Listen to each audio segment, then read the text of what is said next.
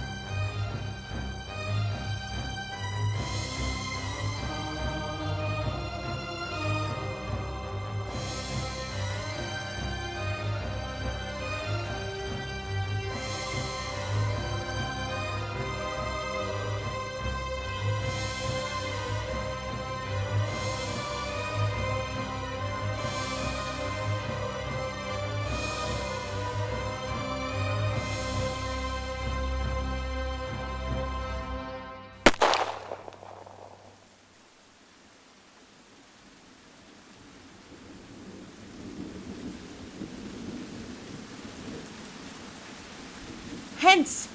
Home, you idle creatures, get you home. Is this a holiday? What, know you not, being mechanical, you ought not walk upon a laboring day without the sign? Why dost thou lead these men about the streets? But indeed, we make holiday to see Caesar and to rejoice in her triumph. Wherefore rejoice? What conquest brings she home? What tributaries follow her to Rome to grace in captive bonds her chariot wheels? You blocks, you stones, you worse than senseless things. Oh, you hard hearts, you cruel men of Rome, knew you not Pompey? Many a time and oft have you climbed up to walls and battlements, to towers and windows, yea, to chimney tops, your infants in your arms, and there have sat the livelong day with patient expectation to see great Pompey pass the streets of Rome. And when you saw her chariot but appear, have you not made an universal shout that Tiber trembled underneath her banks to hear the replication of your sounds made in her concave shores? And do you now put on your best attire? And do you now cull out a holiday? And do you now strew flowers in her way that comes in triumph over Pompey's blood? Be gone! Run to your houses, fall upon your knees, pray to the gods to interment the plague that needs must alight on this ingratitude. Go, good countrymen, and for this fault assemble all the poor men of your sort. Draw them to Tiber banks, and weep your tears into the channel, till the lowest stream do kiss the most exalted shores of all. See where their basest metal be not moved. They vanish, tongue-tied in their guiltiness. Go you down that way towards the Capitol. This way will I. Disrobe the images if you do find them decked with ceremonies. May we do so? You know it is the feast of Lupercal. It is no matter. Let no images be hung with Caesar's trophies. All about and drive away the vulgar from the streets, so do you too where you perceive them thick. These growing feathers plucked from Caesar's wing will make her fly in ordinary pitch. Who else would soar above the view of men and keep us all in servile fearfulness?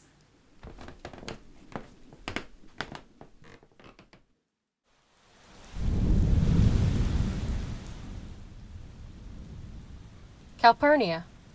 Peace, ho! Caesar speaks. Calpurnia. Here, my lord. Stand you directly in Antonius's way when he doth run his course. Antonius. Caesar, my lord. Forget not in your speed, Antonius, to touch Calpurnia, for our elders say the baron, touched in this holy chase, shake off their sterile curse. I shall remember. When Caesar says do this, it is performed. Set on and leave no ceremony out. Caesar. Who calls? Bid every noise be still. Peace, yet again. Who is it in the press that calls on me? I hear a tongue shriller than all the music cry, Caesar. Speak.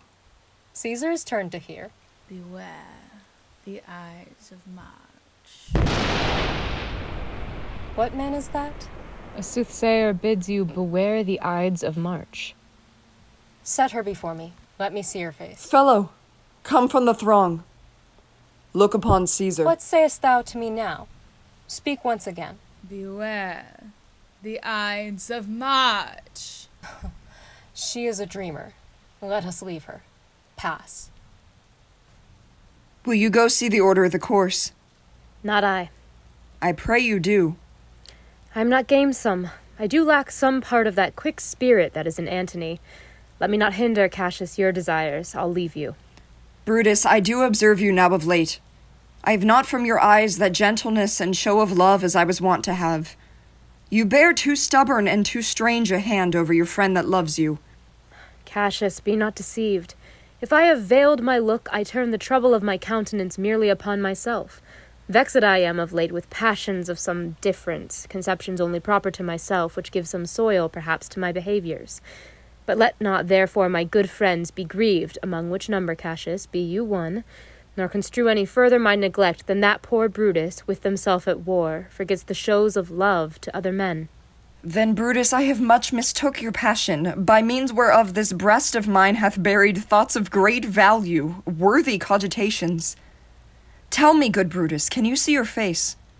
No, Cassius, for the eye sees not itself, but by reflection, by some other things. 'Tis just.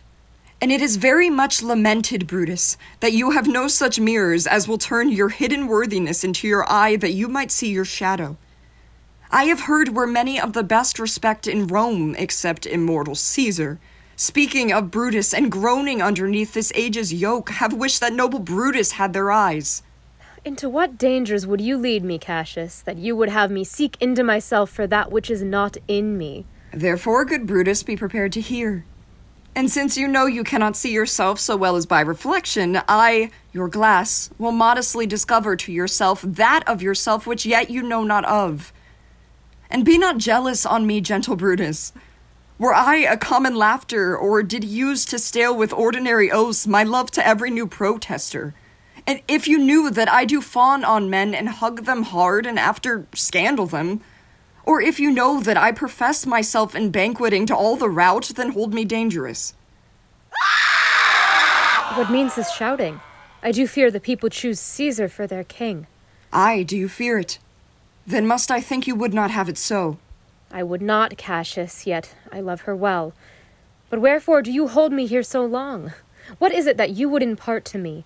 If it be aught toward the general good, set honor in one eye and death of the other, and I will look on both indifferently. For let the gods so speed me as I love the name of honor more than I fear death.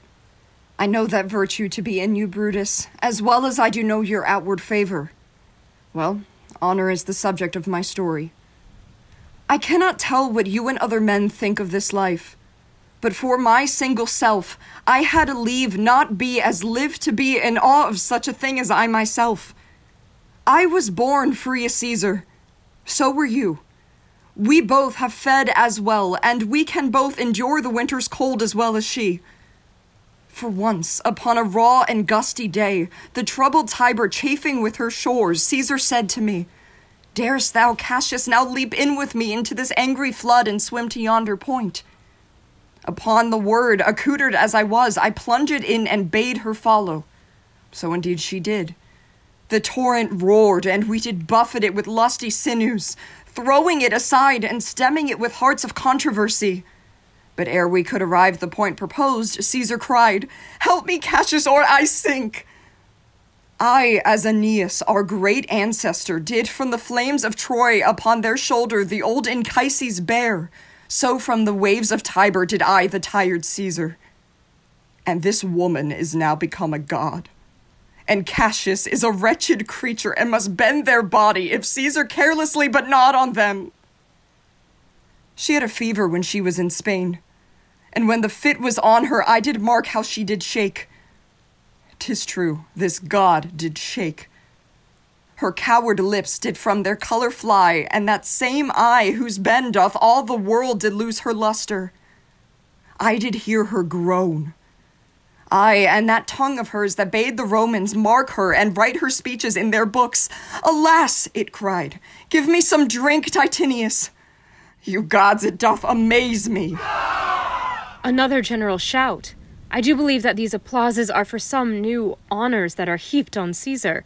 Why, man, she doth bestride the narrow world like a colossus. And we petty men walk under her huge legs and peep about to find ourselves dishonorable graves. Men at some time are masters of their fates. The fault, dear Brutus, is not in our stars, but in ourselves, that we are underlings. Brutus and Caesar. What should be in that Caesar? Why should that name be sounded more than yours? Write them together. Yours is as fair a name. Sound them. It doth become the mouth as well. Weigh them. It is as heavy. Conjure with him.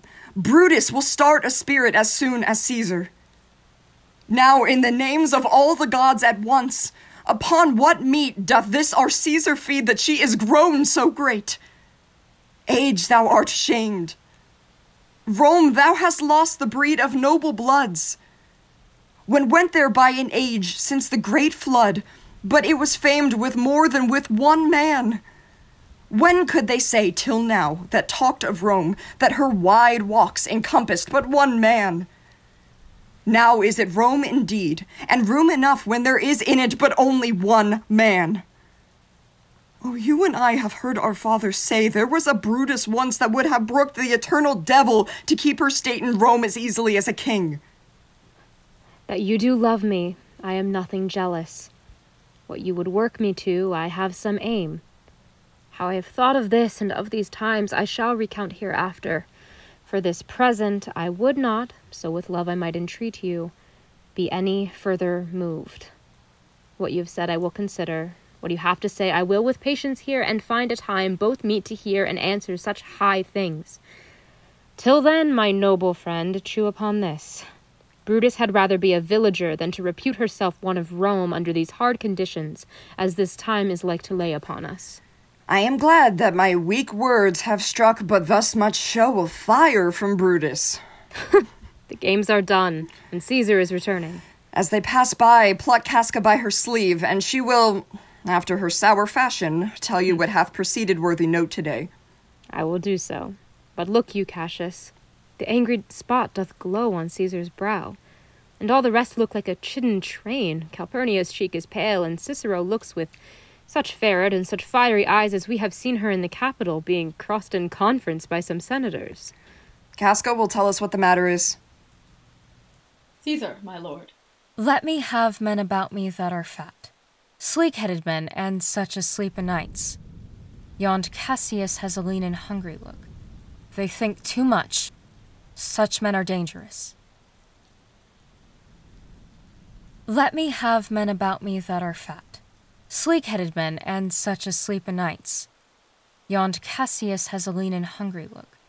They think too much. Such men are dangerous. Would they fatter? But I fear them not.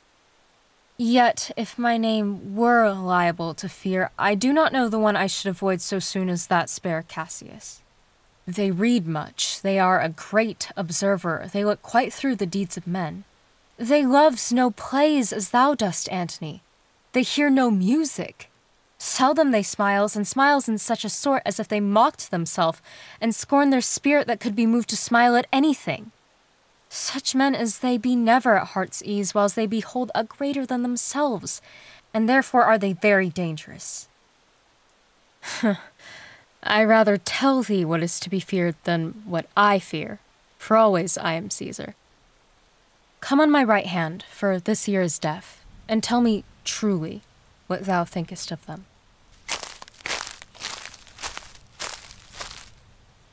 Would you speak with me? Aye, Casca. Tell us what hath chanced today that Caesar looks so sad. Why, then there was a crown offered her, and being offered, she put it by with the back of her hand thus, and then the people fell a-shouting. What was the second noise for? Why, for that too. They shouted thrice. What was the last cry for? Was the crown offered her thrice? Aye, Mary was it, and she put it by thrice. every time gentler than other, and at every putting by mine honest neighbours shouted. Who offered her the crown? Why, Antony. Tell us the manner of it, gentle Casca. I can as well be hanged as tell the manner of it. It was mere foolery. I did not mark it. I saw Mark Antony offer her a crown, yet 'twas not a crown neither, 'twas one of these cornets. And as I told you, she put it by once, but for all that, to my thinking, she would fain have had it. Then he offered it to her again. Then she put it by again, but to my thinking, she was very loath to lay her fingers off it. And then he offered it the third time.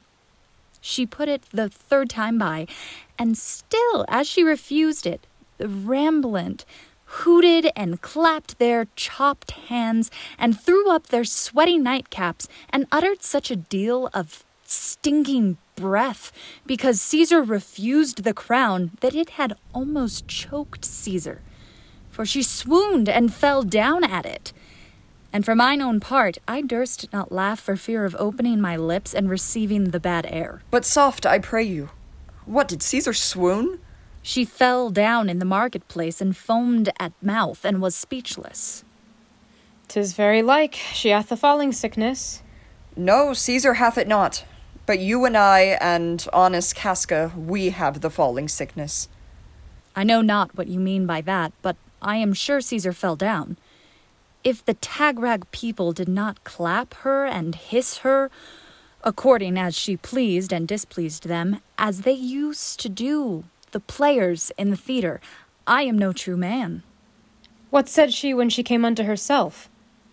Mary, before she fell down, when she perceived the common herd was glad she refused the crown, she plucked me ope her doublet and offered them her throat to cut. And I had been a woman of any occupation if I would not have taken her at her word. I would I might go to hell among these rogues, and so she fell. When she came to herself again, she said if she had done or said anything amiss, she desired their worships to think it was their infirmity. 3 or 4 wenches where I stood cried, "Alas, good soul," and forgave her with all their hearts. But there's no heed to be taken of them. If Caesar had stabbed their mothers, they would have done no less. And after that she came thus sad away? Aye. Did Cicero say anything? Aye, she spoke Greek. To what effect? Nay, and I'll tell you that. I'll never look you in the face again. But those that understood her smiled at one another and shook their heads. But for mine own part, it was Greek to me. I could tell you more news, too. Marullus and Flavius, for pulling scarves off Caesar's image, are put to silence. Fare you well. There was more foolery yet, if I could remember it. Will you sup with me tonight, Casca? No, I am promised forth. Will you dine with me tomorrow? Aye, if I be alive, and your mind hold, and your dinner worth the eating. Good. I will expect you. Do so. Farewell. What a blunt fellow is this grown to be. She was quick mettle when she went to school. So is she now in execution of any bold or noble enterprise? However, she puts on this tardy form. This rudeness is a sauce to her good wit, which gives men stomach to digest her words with better appetite. And so it is. For this time I will leave you. Tomorrow, if you please to speak with me, I will come home to you, or, if you will, come home to me, and I will wait for you. I will do so. Till then, think of the world. Well, Brutus, thou art noble. Yet I see thy honorable metal may be wrought from that it is disposed. Therefore it is meet that noble minds keep ever with their likes, for who so firm that cannot be seduced? Caesar doth bear me hard, but she loves Brutus. If I were Brutus now, and they were Cassius, they should not humor me. I will this night in several hands in at their windows throw, as if they came from several citizens, writings all tending to the great opinion that Rome holds of their name, wherein obscurely Caesar's ambition shall be glanced at, and after this, let Caesar seat them sure, for we will shake her, or worse days endure. Who's there? A Roman. Casca, by your voice. Your ear is good. Cassius, what night is this? A very pleasing night to honest men. Whoever knew the heavens menace so. Those that have known the earth so full of faults.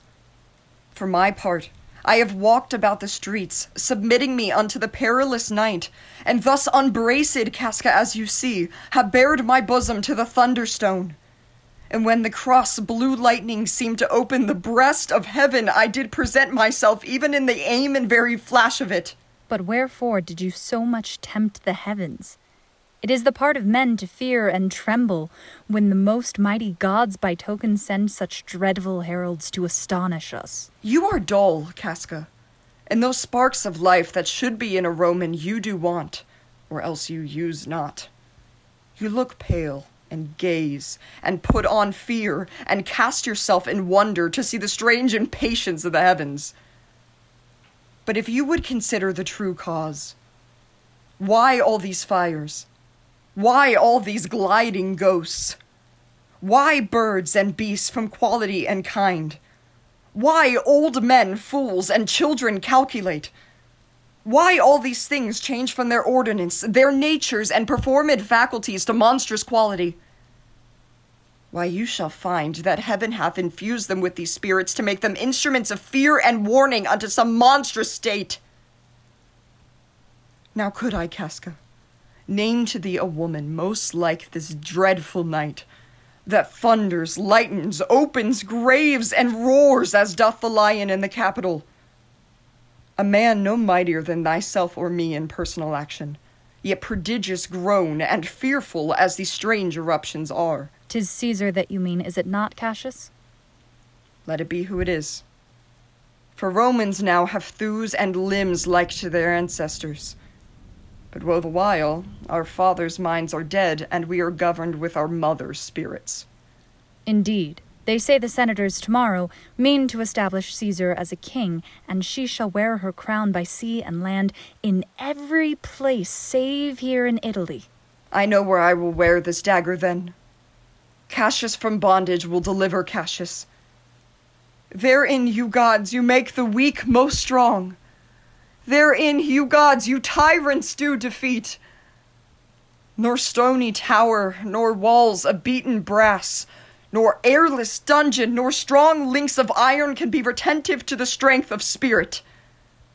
But life, being weary of these worldly bars, never lacks power to dismiss itself. If I know this, know all the world besides. That part of tyranny that I do bear, I can shake off at pleasure. So every bondman in their own hand bears the power to cancel their captivity.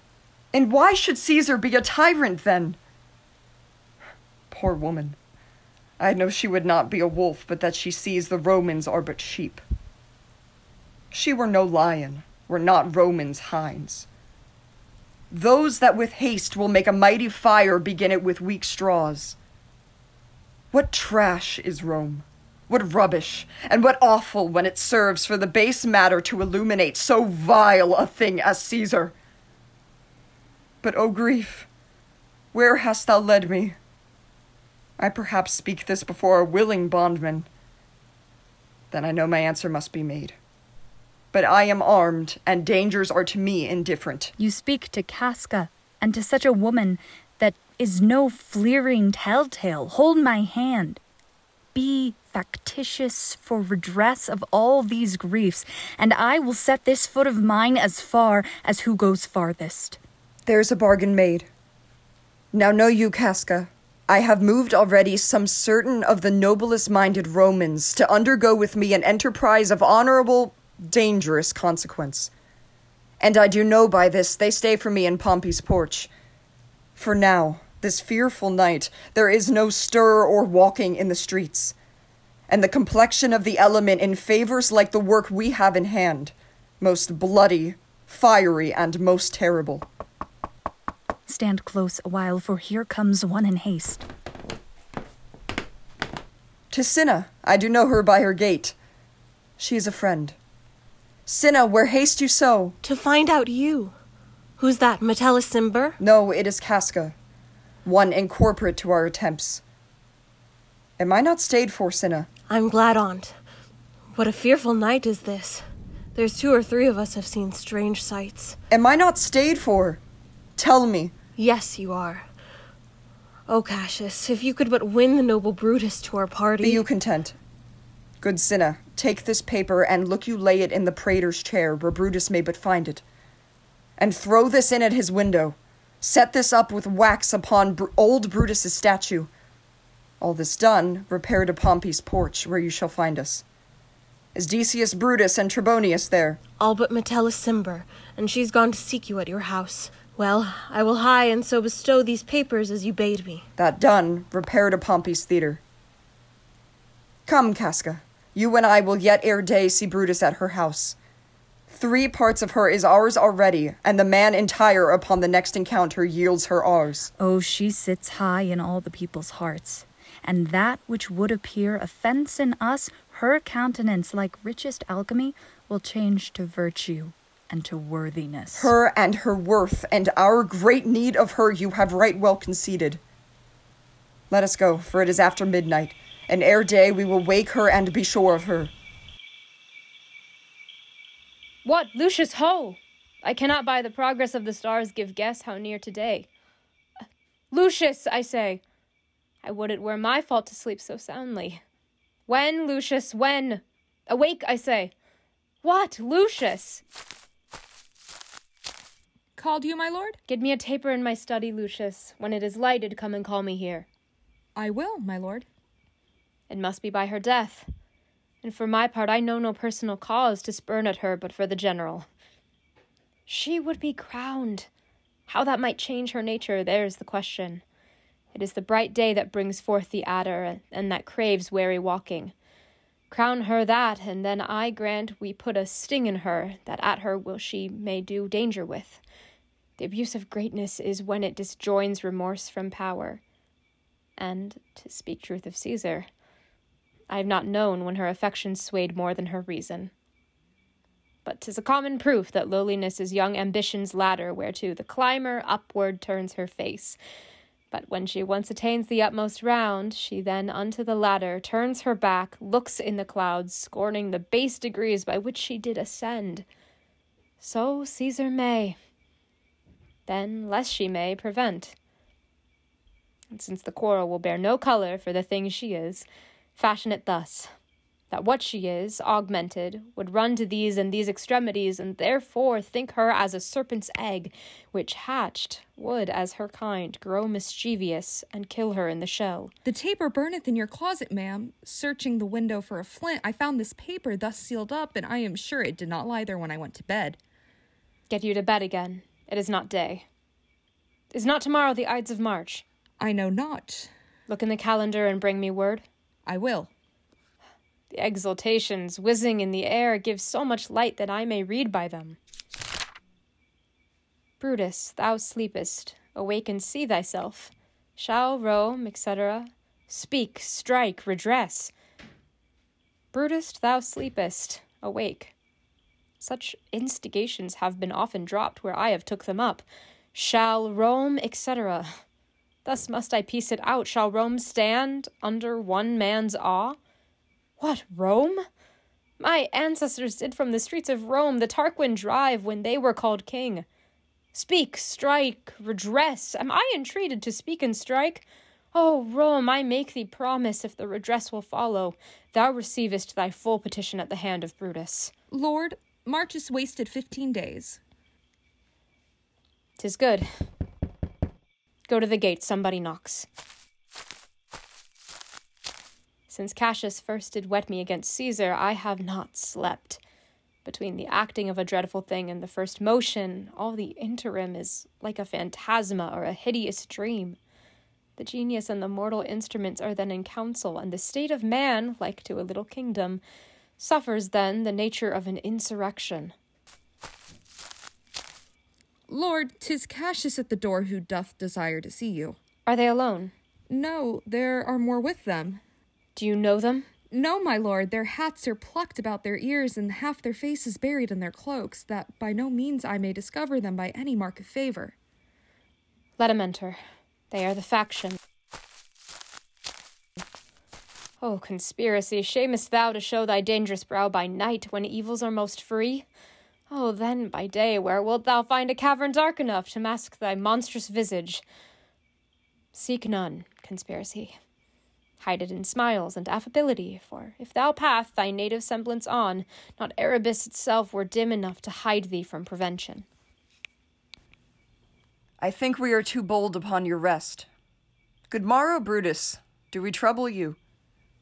I have been up this hour, awake all night. Know I these men that come along with you? Yes, every man of them.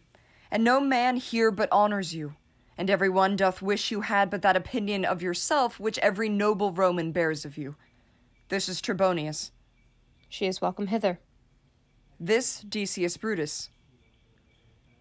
She is welcome too. This Casca, this Cinna, and this Metellus Cimber. They are all welcome. What watchful cares do interpose themselves betwixt your eyes and night? Shall I entreat a word? Here lies the east. Doth not the day break here? No. Oh, pardon it doth, and yon grey lines that fret the clouds are messengers of day. You shall confess that you are both deceived. Here, as I point my sword, the sun arises, which is a great way growing on the south, wane the youthful season of the year, some 2 months hence up higher toward the north.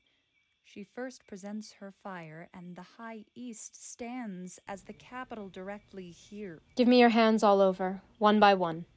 And let us swear our resolution. No, not an oath. If not the face of men, the sufferance of our souls, the time's abuse. If these be motives weak, break off betimes, and every man hence to their idle bed. So let high-sighted tyranny range on, till each man drop by lottery. But if these, as I am sure they do, bear fire enough to prick us to redress, what other bond than secret Romans that have spoke the word and will not palter? And what other oath than honesty to honesty engaged that this shall be, or we will fall for it?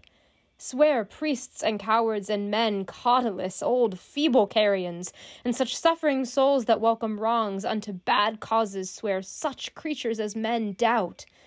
But do not stain the even virtue of our enterprise, nor the insuppressive metal of our spirits, to think that or our cause or our performance did need an oath, when every drop of blood that every Roman bears, and nobly bears, is guilty of a several bastardy if he do break the smallest particle of any promise that hath passed from her. Shall no one else be touched, but only Caesar? Decius well urged. I think it is not meet Mark Antony, so well beloved of Caesar, should outlive Caesar. We shall find of him a shrewd contriver, and you know his means, if he improve them, may well stretch so far as to annoy us all, which to prevent, let Antony and Caesar fall together. Of course will seem too bloody, Caius Cassius, to cut the head off and then hack the limbs like wrath and death and envy afterwards. For Antony is but a limb of Caesar. Let's be sacrificers, but not butchers, Caius. We all stand up against the spirit of Caesar, and in the spirit of men there is no blood. Oh, that we then could come by Caesar's spirit and not dismember Caesar. But, alas, Caesar must bleed for it. And, gentle friends, let's kill her boldly but not wrathfully. Let's carve her as a dish fit for the gods, not hew her as a carcass fit for hounds. And let our hearts, as subtle masters do, stir up their servants to an active rage, and after seem to chide 'em. This shall make our purpose necessary and not envious, which so appearing to the common eyes we shall be called perjurers, not murderers. And for Mark Antony, think not of him, for he can do no more than Caesar's arm when Caesar's head is off. Yet I fear him, for in the engrafted love he bears to Caesar. Alas, good Cassius, do not think of him. If he loves Caesar, all that he can do is to himself. Take thought and die for Caesar. And that were much he should, for he is given to sports, to wildness, and much company. There is no fear in him. Let him not die, for he will live and laugh at this hereafter. Peace, count the clock. The clock hath stricken 3. 'Tis time to part. But it is doubtful yet whether Caesar will come forth today or no, for she is superstitious grown of late, quite from the main opinion she held once of fantasy of dreams and ceremonies. It may be these apparent prodigies, the unaccustomed terror of this night, and the persuasion of her augurers may hold her from the capital today. Never fear that. If she be so resolved, I can o'ersway her. For she loves to hear that unicorns may be betrayed with trees, and bears with glasses, elephants with holes, lions with toils, and men with flatterers.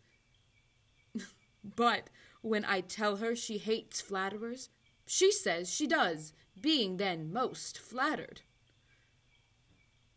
Let me work, for I can give her humor the true bent, and I will bring her to the capital. Nay, we will all of us be there to fetch her. By the 8th hour, is that the uttermost? Be that the uttermost, and fail not then. Caius Ligarius doth bear Caesar hard, who rated her for speaking well of Pompey. I wonder none of you have thought of her? The morning comes upon us. We'll leave you, Brutus. And friends, disperse yourselves, but all remember what you have said, and show yourselves true Romans. Now, good Metellus, go along by her. She loves me well, and I have given her reasons. Send her but hither, and I'll fashion her. Brutus, my lord. Portia, what mean you? Wherefore rise you now? It is not for your health thus to commit your weak condition to the raw, cold morning. Nor for yours neither. You've ungently, Brutus, stole from my bed. And yesternight at supper you suddenly arose and walked about, musing and sighing with your arms across, and when I asked you what the matter was, you stared upon me with ungentle looks. I urged you further. Then you scratched your head and too impatiently stamped with your foot. Yet I insisted. Yet you answered not, but with an angry wafture of your hand gave sign for me to leave you. So I did, fearing to strengthen that impatience which seemed too much enkindled, and withal hoping it was but an effect of humor, which sometime hath his hour with every woman.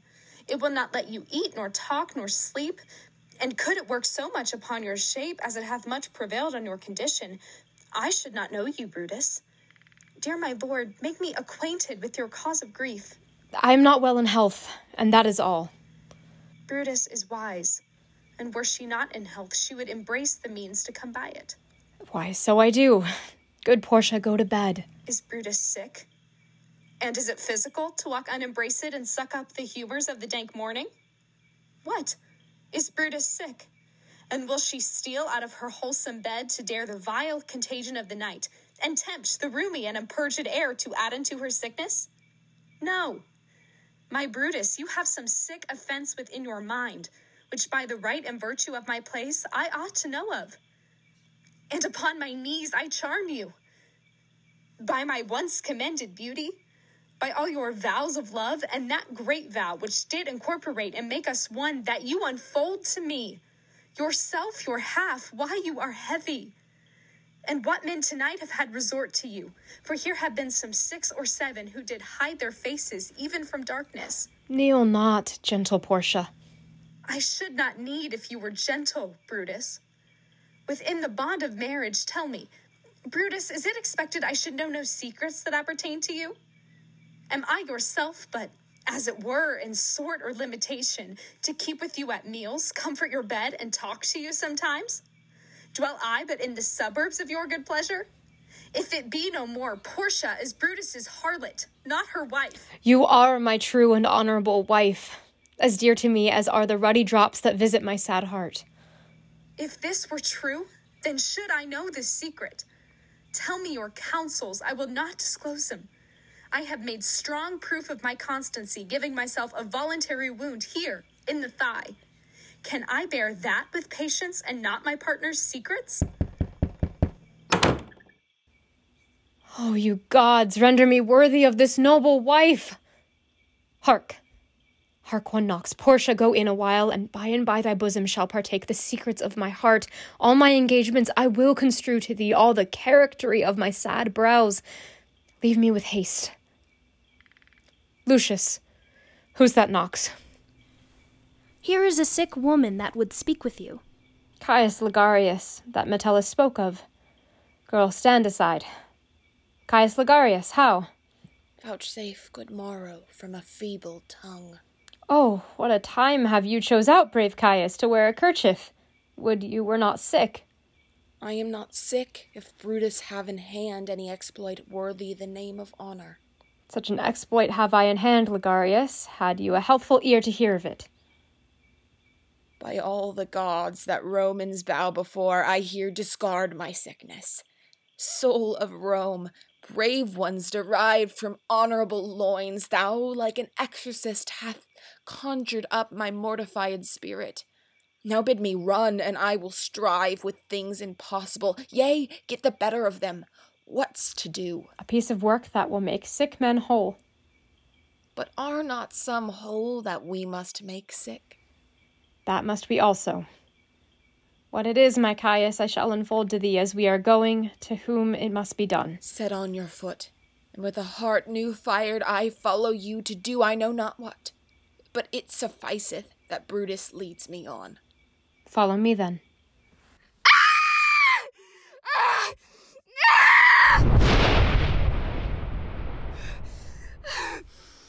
Nor heaven nor earth have been at peace tonight. Thrice hath Calpurnia in her sleep cried out, "Help, ho, they murder Caesar." Who's within? My lord.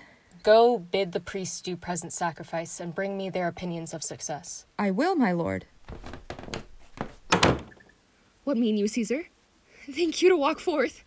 You shall not stir out of your house today. Caesar shall forth. The things that threatened me ne'er looked but on my back.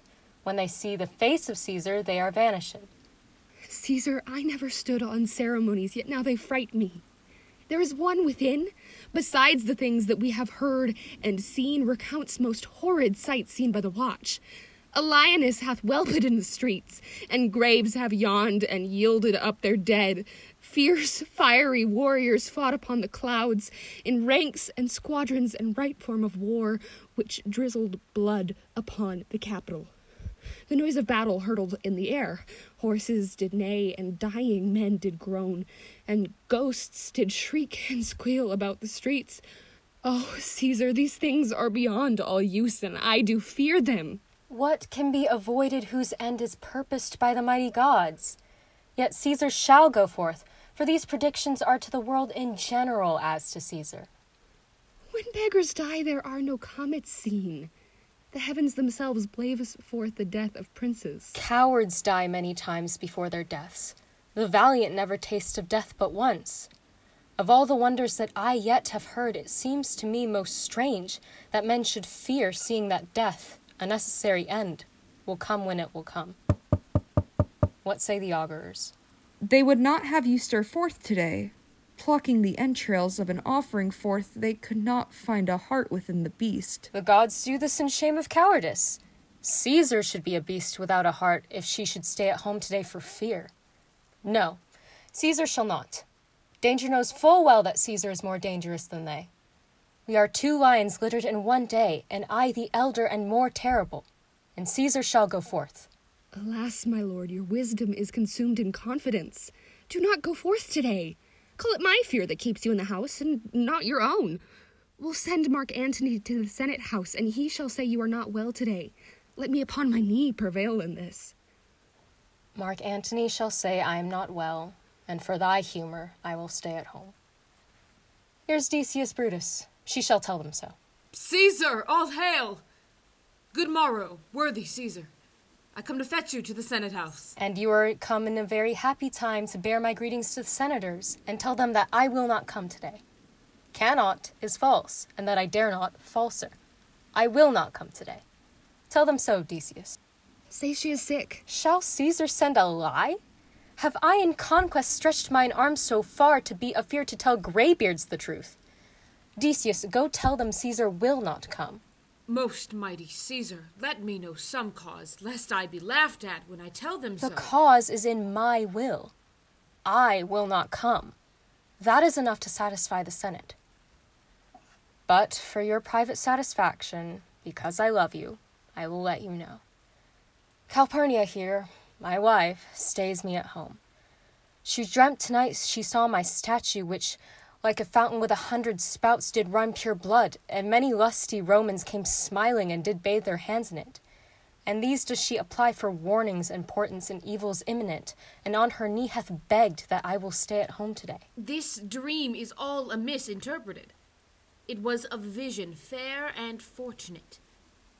Your statue, spouting blood in many pipes, in which so many smiling Romans bathed, signifies that from you great Rome shall suck reviving blood, and that great men shall press for tinctures, stains, relics, and cognizance. This by Calpurnia's dream is signified. And this way have you well expounded it? I have, when you have heard what I can say. And know it now. The Senate have concluded to give this day a crown to mighty Caesar. If you shall send them word you will not come, their minds may change. Besides, it were a mock apt to be rendered for someone to say, break up the Senate till another time, when Caesar's wife shall meet with better dreams. If Caesar hide herself, shall they not whisper, lo, Caesar is afraid? Pardon me, Caesar, for my dear, dear love to your proceeding bids me tell you this, and reason to my love is liable. How foolish do your fears seem now, Calpurnia. I am ashamed I did yield to them. Give me my robe, for I will go. And look where Publius is come to fetch me. Good morrow, Caesar. Welcome, Publius. What, Brutus, are you stirred so early too? Good morrow, Casca. Caius Lucarius, Caesar was ne'er so much your enemy as that same ague which hath made you lean. What is it o'clock? Caesar, 'tis struck an 8. I thank you for your pains and courtesy. See, Antony that revels long o' nights is not withstanding up. Good morrow, Antony. So too, most noble Caesar. Bid them prepare within. I am to blame to be thus waited for. Now, Cinna. Now, Metellus. What, Trebonius? I have an hour's talk in store for you. Remember that you call on me today. Be near me that I may remember you. Caesar, I will. And so near will I be that your best friends shall wish I had been further. Good friends, go in and taste some wine with me, and we, like friends, will straightway go together. That every like is not the same. Oh, Caesar, the heart of Brutus earns to think upon.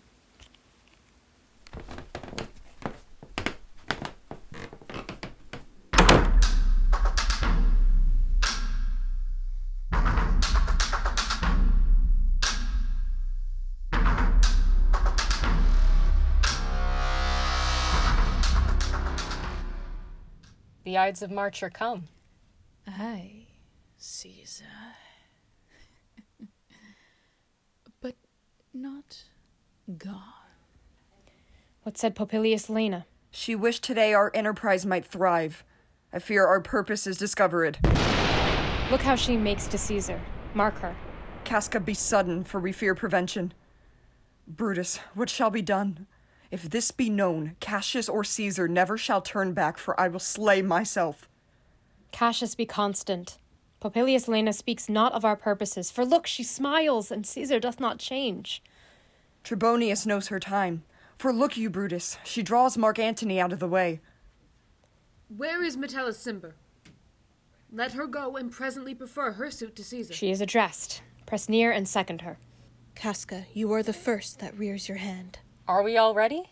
What is now amiss that Caesar and her senate must redress? Most high, most mighty, and most puissant Caesar, Metellus Cimber throws before thy seat an humble heart.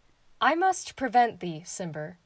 These couchings and these lowly courtesies might fire the blood of ordinary men, and turn preordinance and first decree into the law of children. Be not fond to think that Caesar bears such rebel blood, that will be thawed from the true quality with that which melteth fools. I mean sweet words, low crooked courtesies, and base spaniel fawning. Thy brother by decree is banished. If thou dost bend and pray and fawn for him, I spurn thee like a cur out of my way. No, Caesar doth not wrong, nor without cause will she be satisfied. Is there no voice more worthy than my own to sound more sweetly in great Caesar's ear for the repealing of my banished brother? I kiss thy hand, but not in flattery, Caesar, desiring thee that Publius Cimber may have an immediate freedom of repeal. What, Brutus? Pardon, Caesar. Caesar, pardon. As low as to thy foot doth Cassius fall to beg enfranchisement for Publius Cimber. I could be well moved if I were as you. If I could pray to move, prayers would move me. But I am as constant as the northern star, of whose true fixed and resting quality there is no fellow in the firmament. The skies are painted with unnumbered sparks, they are all fire, and every one doth shine. But there's one in all doth hold her place. So in the world, 'tis furnished well with men, and men are flesh and blood, and apprehensive. Yet in the number I do know but one, that unassailable holds on her rank, unshaked of motion, and that I am she. Let me show a little, even in this, that I was constant Cimber should be banished, and constant do remain to keep him so. O Caesar. Hence, wilt thou lift up Olympus? Great Doth not Caesar. Brutus bootless kneel? Speak, hands for me. Et tu, Brute. Then fall, Caesar. Liberty, freedom, tyranny is dead. Run hence, proclaim, cry it about the streets. Some to the common pulpits and cry out, liberty, freedom, and enfranchisement. People and senators, be not affrighted. Fly not, stand still. Ambition's debt is paid. Go to the pulpit, Brutus. And Cassius, too. Where's Publius? Here, quite confounded with his mutiny. Stand fast together, lest some friend of Caesar should chance. Talk not of standing. Publius, good cheer. There is no harm intended to your person, nor to no Roman else. So tell them, Publius. And leave us, Publius, lest that the people rushing on us should do your age some mischief. Do so, and let no man abide this deed, but we the doers. Where is Antony? Fled to his house amazed. Men, wives, and children stare, cry out and run as it were doomsday. Fates, we will know your pleasures. That we shall die we know, 'tis but the time and drawing days out that men stand upon. Why, she that cuts off 20 years of life cuts off so many years of fearing death. Grant that, and then is death a benefit. So are we Caesar's friends that have abridged her time of fearing death. Stoop, Romans, stoop, and let us bathe our hands in Caesar's blood up to the elbows and besmear our swords. Then walk we forth even to the marketplace, and waving our red weapons o'er our heads, let's all cry peace, freedom, and liberty. Stoop then and wash. How many ages hence shall this our lofty scene be acted over in states unborn and accents yet unknown? How many times shall Caesar bleed in sport that now on Pompey's basis lies along no worthier than the dust? So oft as that shall be, so often shall the knot of us be called the men that gave their country liberty. What shall we forth? Aye, every man away.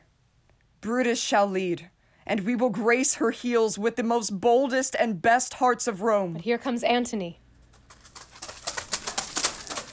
O mighty Caesar, dost thou lie so low?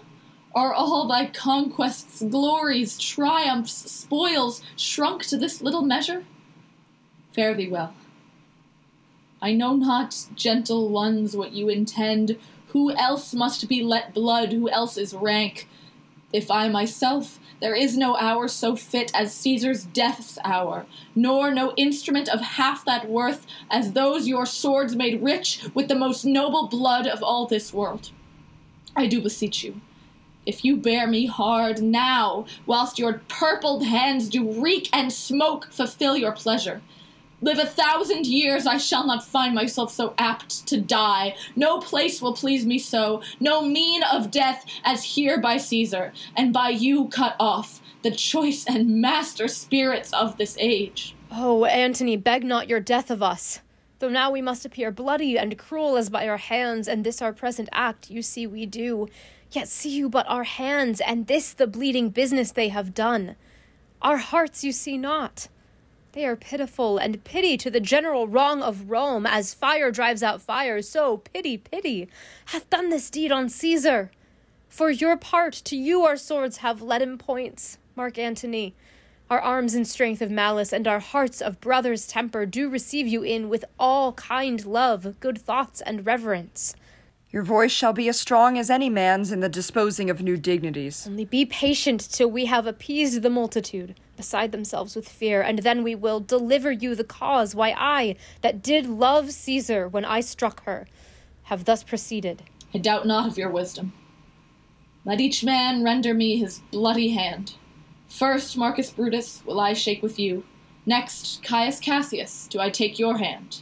Now Decius Brutus yours, now yours Metellus, yours Cinna, and my valiant Casca yours. Though last, not least in love, yours, good Trebonius. Gentlemen all, alas, what shall I say? My credit now stands on such slippery ground that one of two bad ways you must conceit me, either a coward or a flatterer. That I did love thee, Caesar, oh, 'tis true. If then thy spirit look upon us now, shall it not grieve thee dearer than thy death to see thy Antony making his peace, shaking the bloody fingers of thy foes, most noble, in the presence of thy corpse? Had I as many eyes as thou hast wounds, weeping as fast as they stream forth thy blood, it would become me better than to close in terms of friendship with thine enemies. Pardon me, Julius. Here wast thou bade, brave heart. Here didst thou fall, and here thy hunters stand, signed in thy spoil and crimsoned in thy lethe. O world! Thou wast the forest to this heart, and this indeed, O world, the heart of thee. How like a deer strucken by many princes dost thou here lie. Mark Antony. Pardon me, Caius Cassius. The enemies of Caesar shall say this. Then, in a friend, it is cold modesty. I blame you not for praising Caesar so. But what compact mean you to have with us? Will you be pricked in number of our friends, or shall we on and not depend on you? Therefore I took your hands, but was indeed swayed from the point by looking down on Caesar. Friends am I with you all, and love you all, upon this hope that you shall give me reasons why and wherein Caesar was dangerous. Or else were this a savage spectacle. Our reasons are so full of good regard that were you, Antony, the son of Caesar, you should be satisfied. That's all I seek. And am, moreover, suitor that I may produce her body to the marketplace, and in the pulpit, as becomes a friend, speak in the order of her funeral. You shall, Mark Antony. Brutus, a word with you. You know not what you do. Do not consent that Antony speak in her funeral. Know you how much the people may be moved by that which they will utter? By your pardon, I will myself into the pulpit first, and show the reason of our Caesar's death. What Antony shall speak, I will protest. He speaks by leave and by permission, and that we are contented, Caesar shall have all true rights and lawful ceremonies. It shall advantage more than do us wrong. I know not what may fall. I like it not. Mark Antony, here. Take you Caesar's body. You shall not in your funeral speech blame us, but speak all good you can devise of Caesar, and say you do it by our permission. Else shall you not have any hand at all about her funeral.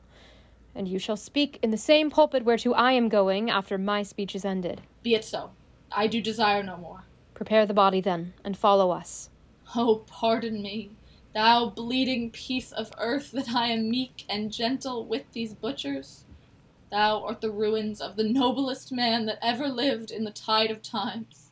Woe to the hand that shed this costly blood! Over thy wounds now do I prophesy that mothers shall but smile when they behold their infants quartered with the hands of war, all pity choked with custom of fell deeds, and Caesar's spirit, ranging for revenge, with 8 by her side, comes hot from hell, shall in these confines with a monarch's voice cry havoc, and let slip the dogs of war, that this foul deed smell above the earth with carrion men groaning for burial. You serve Octavius Caesar, do you not? I do, Mark Antony. Caesar did right for her to come to Rome. She lies tonight within 7 leagues of Rome. Post back with speed and tell her what hath chanced. Here is a mourning Rome, a dangerous Rome, no Rome of safety for Octavius yet. Hie hence and tell her so. Yet stay a while. Thou shalt not back till I have borne this corpse into the marketplace. There shall I try, in my oration, how the people take the cruel issue of these bloody men, according to the which thou shalt discourse to young Octavius of the state of things. Lend me your hand.